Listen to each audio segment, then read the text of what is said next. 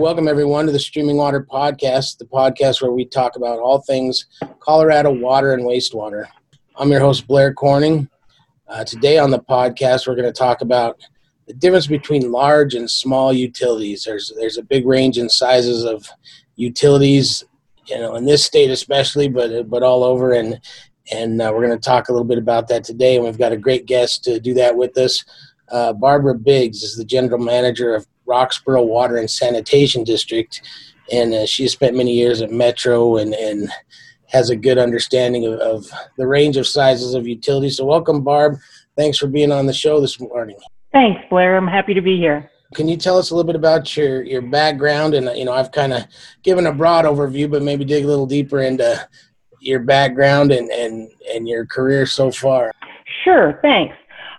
So I have a degree in business administration from the University of Colorado at Denver. I started my career after college working in finance. I was with a commercial bank and then a couple of different investment banks, and spent a lot of time doing bond issues for water and sanitation districts and also a few school districts. In about 1991, when my husband and I were expecting our first child, I decided I didn't want to travel. Even though my clients were all in Colorado, I was traveling several days a week, and I wanted to keep working, but I didn't want to travel anymore. And I had the opportunity to join Metro Wastewater. My experience with special district finance put me in a great position to manage the Metro District's charging programs, tap fee programs, and general governmental relations with the 60 local government connectors. In almost 24 years with Metro, I had the opportunity to really grow professionally, and I really appreciate the opportunities I was given, but I kind of picked up my work in water and water quality while I was on the job at Metro. When I left Metro in 2014, I spent 3 years with the firm as a client service manager with CDM Smith, working with water and wastewater utilities along the Front Range on various projects. Probably one of the biggest ones I got to manage I was the program manager for the design phase of the environmental and recreation improvements at Chatfield Reservoir to allow the Chatfield Storage Reallocation Project to go forward. Oh, that's a big one. It was a lot of work. But from my time, I enjoyed my time as a consultant, but I really missed being in the public sector. So when the opportunity to go back to the public sector and take over at Roxboro Water and Sanitation District came along, I really appreciated that opportunity, and it's been a great move for me. Yeah, I bet those are some great views out your window there at Roxboro Park. They really are. I get to, the raptors that play in the air currents off the hogback and the rocks and the deer, all the wildlife. It's really a fun place to go to work. Nice. It's a wide-ranging perspective. You got the big utility, the little utility, and also consulting thrown in where you get to see all different sizes. So I'm glad you're on today to talk about this topic. Absolutely. Can you give us a little bit about your hobbies or your interests outside of water, or can you separate them at this point? Well, it is a little hard to separate them sometimes, but yeah, when I'm not working, I bike. We like to hike a lot. I read a lot, but I quit skiing about 13 years ago, so I don't do that anymore. So primarily just hiking, biking, reading. Good. And then water stuff. Yeah. Well, you're in the right state for all of those, I think. Yep. Yeah. All right. Here's the interesting question. We'll start out with, what fact amazes you every time you think of it or you hear of it? The fact that amazes me, and I thought a lot about this question, is that those of us who work in water and wastewater do such an incredibly efficient job that people just take it for granted. It's just amazing to me that people just assume that when they turn on the tap, the water will be there and it'll be safe to drink. And when they use the facilities, that it'll just all get taken care of. And they forget their role in that process. They forget that, the wastewater treatment plant down, north of Denver isn't a discharger. They're actually cleaning up for society. I love to travel. It bothers me more than I can say that my passport won't get me anywhere right now. But I've traveled to places where so a couple years ago, I went to South Africa.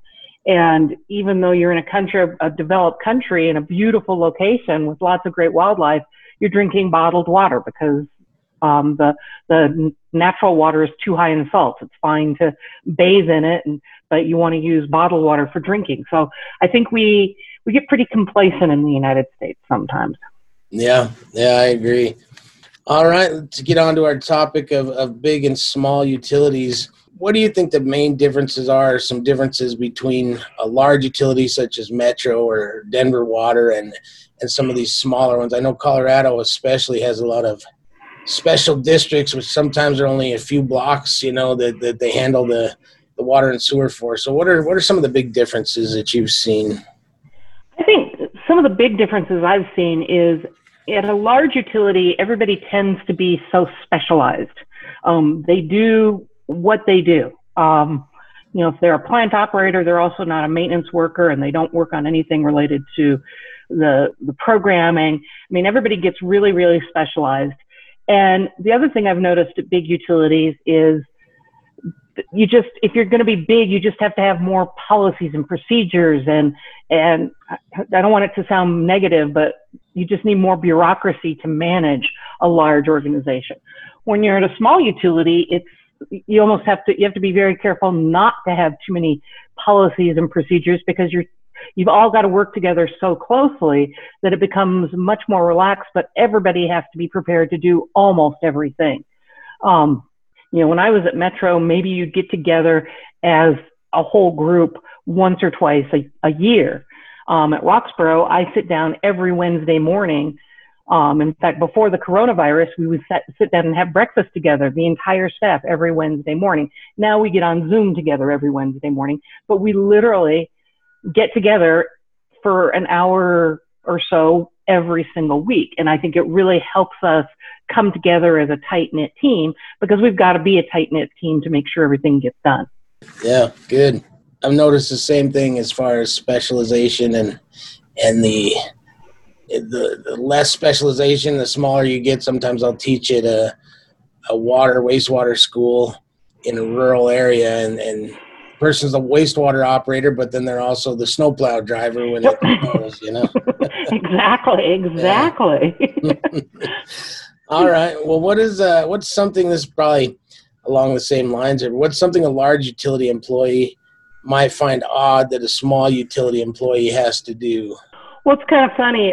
We had an operator who'd been with the district for a long time, and he just decided he needed a change, and that's fine. We all need to make a change every now and then. But he left Roxborough to go to a large water utility, and he still gets together with some of his friends at the district, and he was just amazed that if he notices in his walkthrough at the water treatment plant that he now works at that something needs to be repaired, there's a whole maintenance group. He has to write up a work order, and there's a whole maintenance group that comes out and fixes it. And he just kind of stands around and watches and tests it when they're done.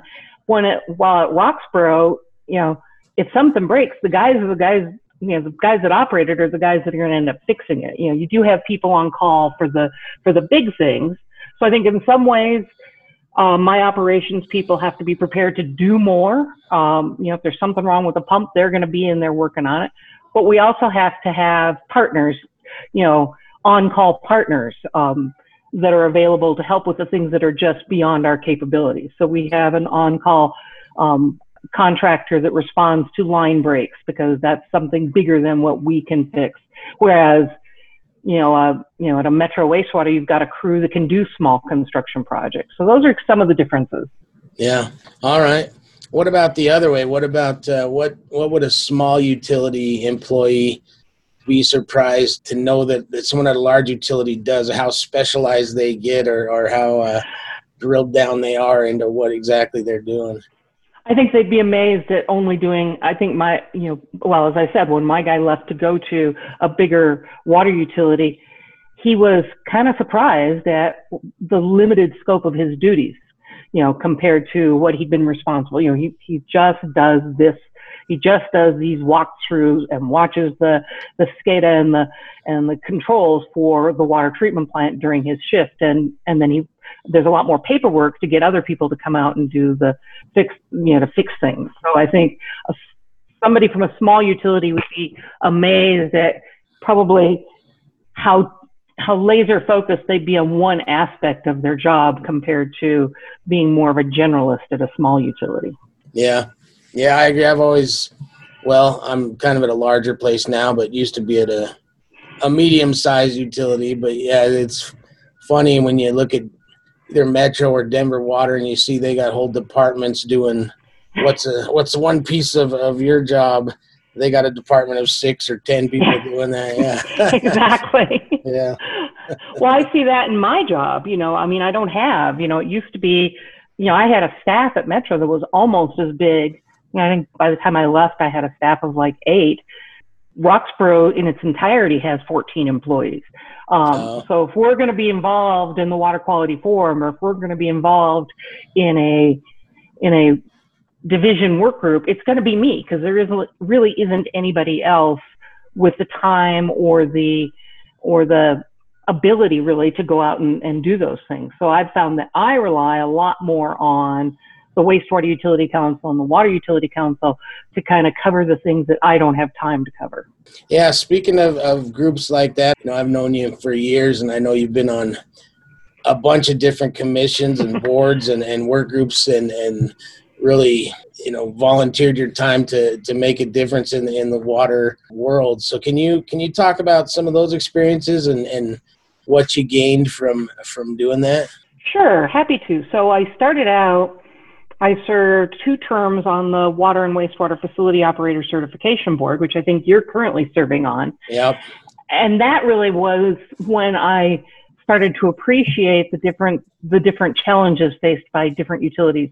I was on the Operator Certification Board when we were making the transition from a state-run program to the kind of privatized program that allowed us to charge fees for exams that could keep the program afloat and stay out of trouble with the state budget, because the state budget, ends up being this black box. And after those 2 terms, then I served 3 terms on the Colorado Water Conservation Board and learned so much. It was just fascinating to really dig in and understand the compacts that the state has to comply with, and learn about all the complicated issues on the Colorado River, for example, and work on the state's in-stream and in-stream flow program that's one of the oldest and most robust in the country. I don't think people appreciate how hard Colorado works to protect its water resources and make sure that we're doing good planning when it comes to our water resources. Yeah. When I left the CWCB, then I served 2 terms on the Water Quality Control Commission, and that really gave me the perspective of having represented Metro in front of the commission for about 20 years. It was really a different experience to be on the other side of the table, making those decisions.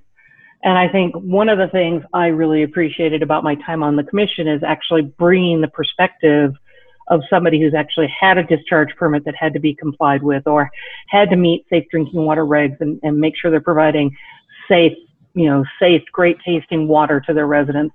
Right now, I don't think there's really anybody on the commission that has that real world experience of this is what these regs mean when they're actually implemented. And I think that's an important perspective. Yeah, definitely. So do you have I know you're on the Metro Basin Roundtable now. I am.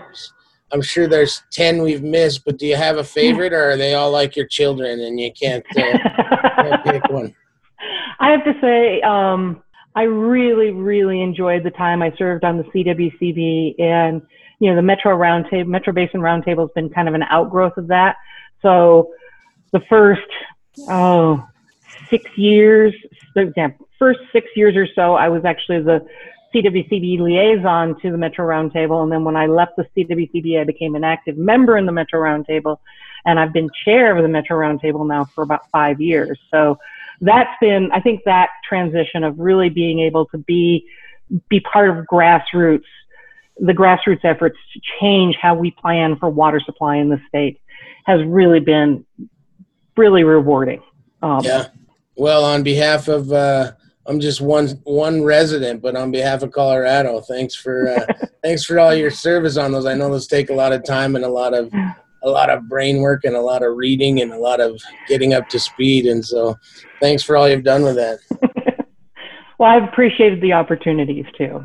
Yeah. All right. Well, we're at our mid-show segment now. So I wanted to talk a little bit about, we're talking big and little in some of these treatment plants, definitely water treatment plants. Usually water and wastewater plants are big, but there's some little technology that is going on there. And I wanted to talk about gold nanoparticles. There's this article in the Yale News says new gold nanoparticle purifies water of difficult pollutants. So I just want to read from this a little bit. Researchers have found a promising technology for clearing water of pollutants, a new nanoparticle that converts light to heat.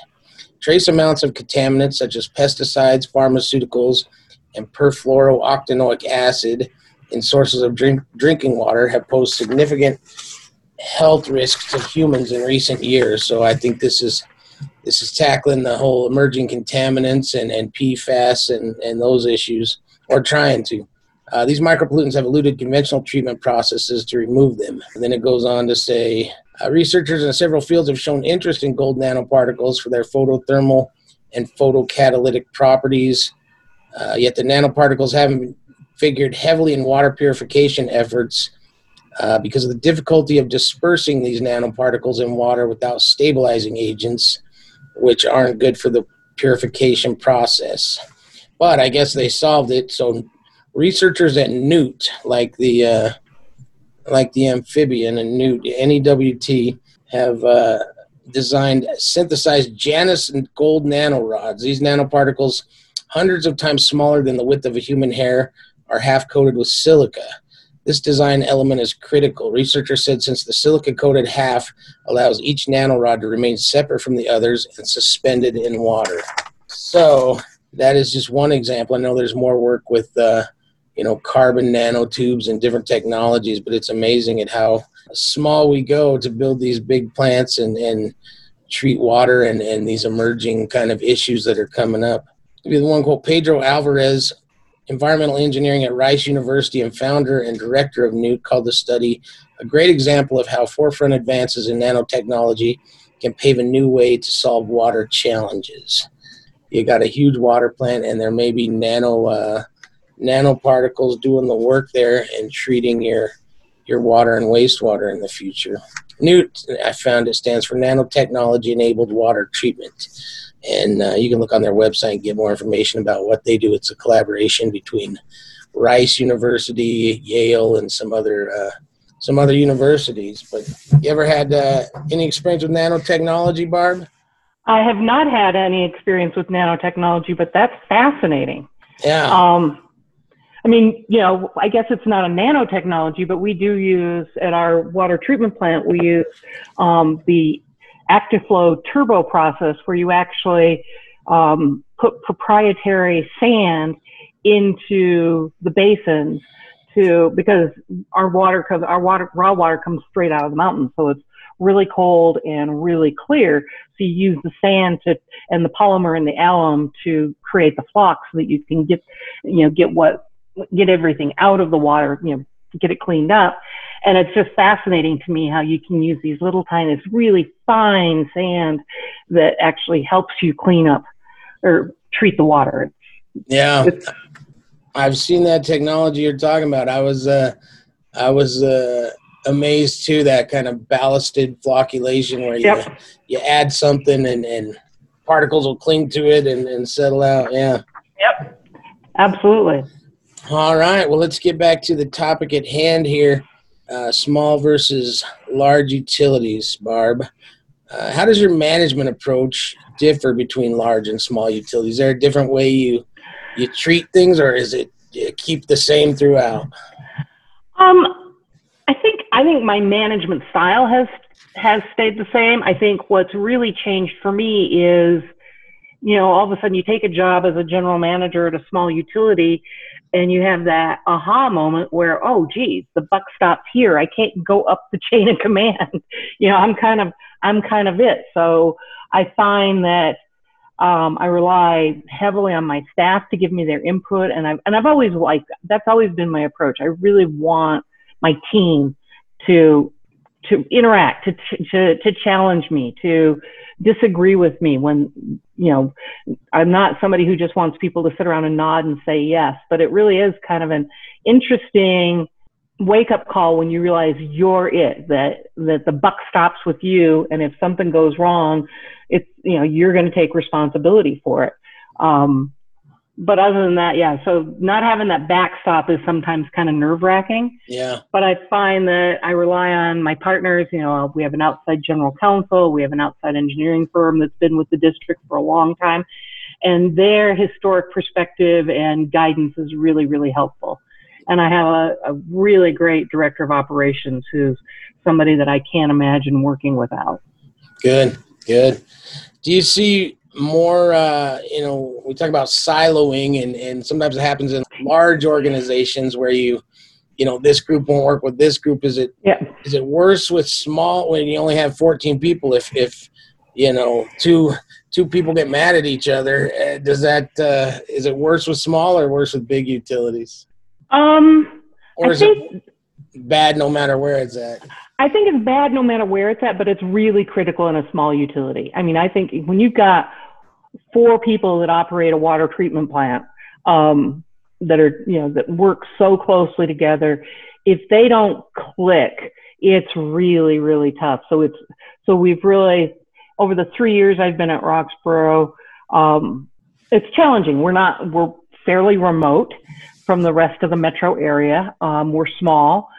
We pay right in, our pay range is consistent with what you'll see from, the materials that the Operator Certification Board has, but it's challenging to find people that want to work that far out. And it's also, if they don't click with the rest of their team members, it doesn't work out. And it's really too bad when it doesn't work out, but you've got to have, and at Metro, you could shift them around and they could go to a different shift or go to a different, they go from one part of the operations group to a different, but we don't have that flexibility. Everybody has to get along. So those personalities become even more critical. Yeah. Well, it sounds like your morning breakfasts are even more important than in that environment to get people together and working together.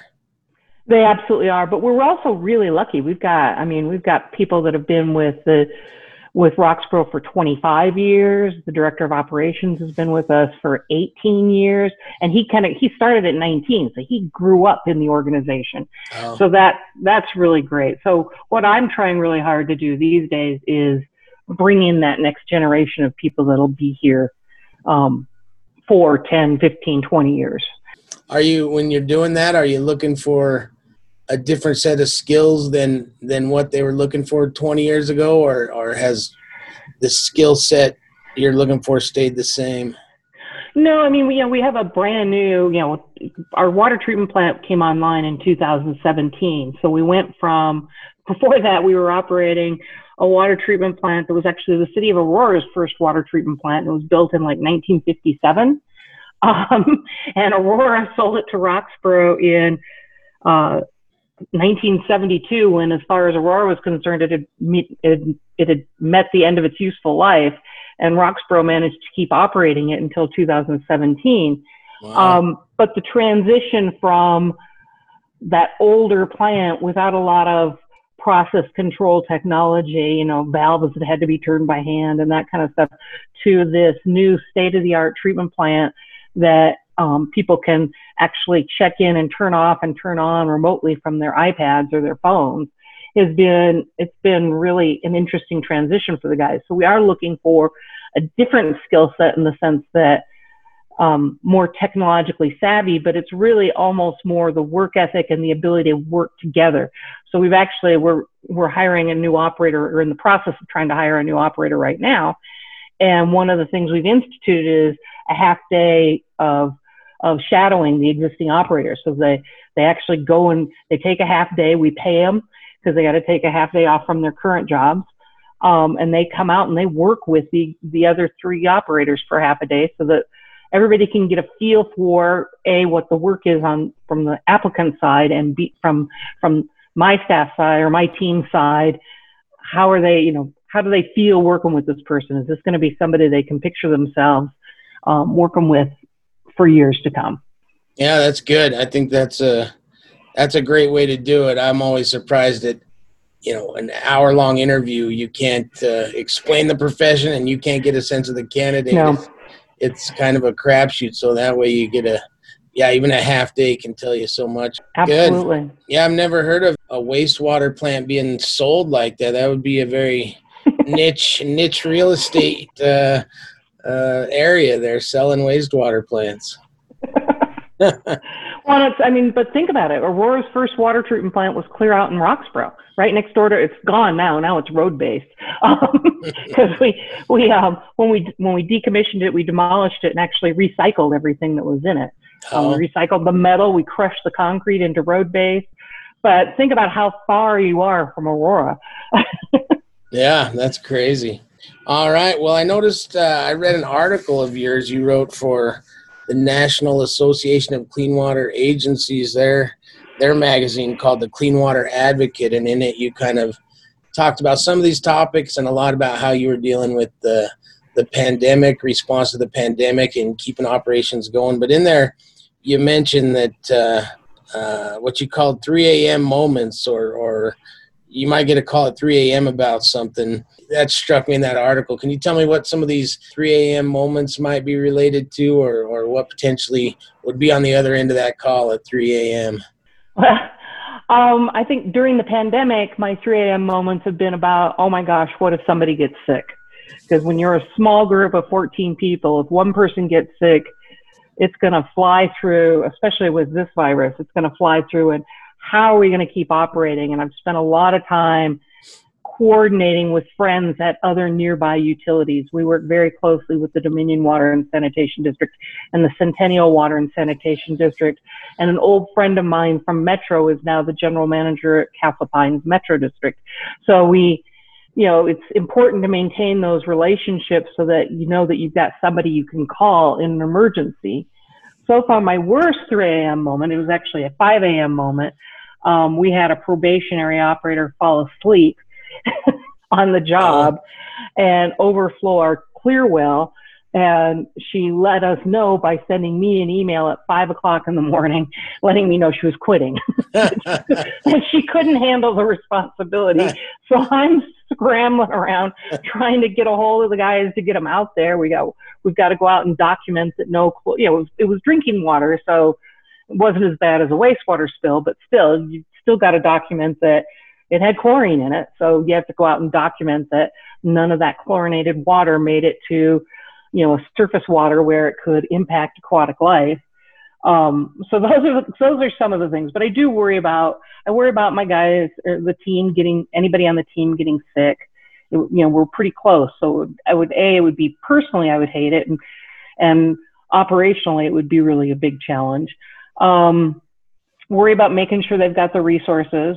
So far, we're doing okay financially, but we've stopped all late fees and shutoffs. So, having to keep a really close eye on what the financial impacts of the pandemic have been. So those are some of the things I worry about at 3 o'clock in the morning.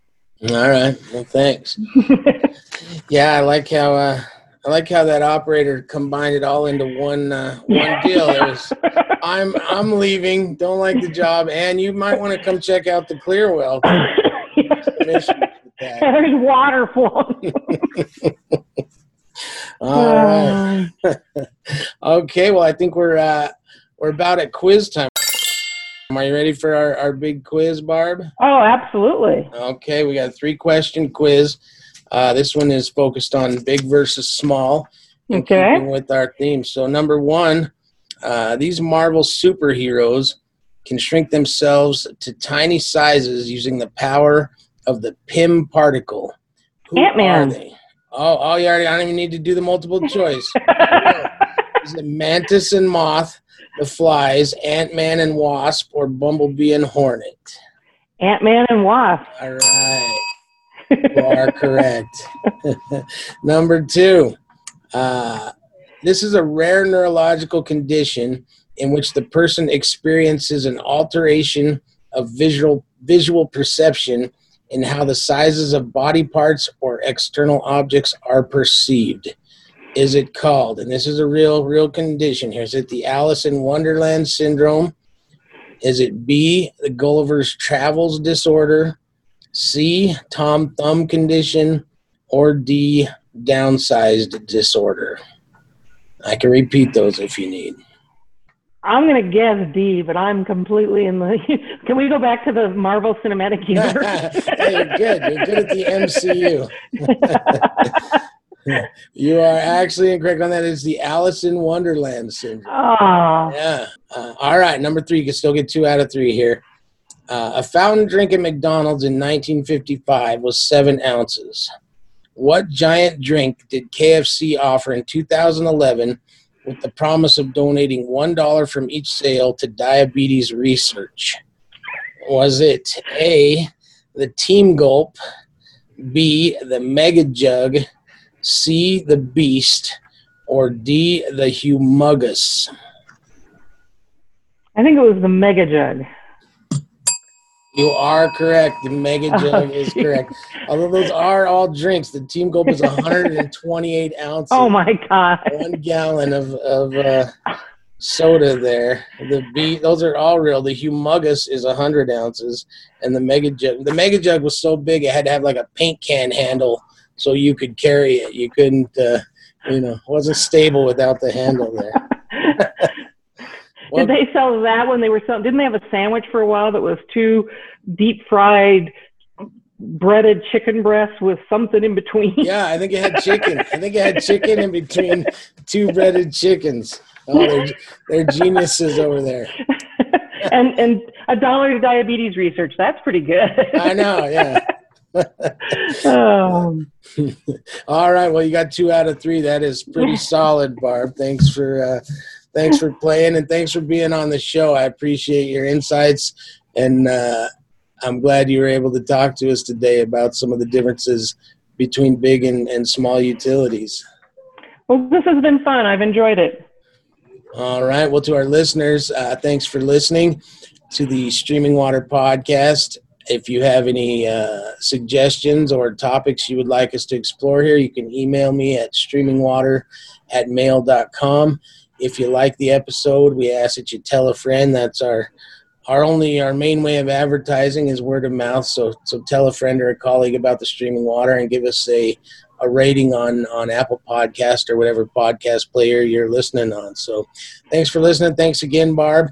And we'll see you next time on Streaming Water Podcast. Thanks, Blair.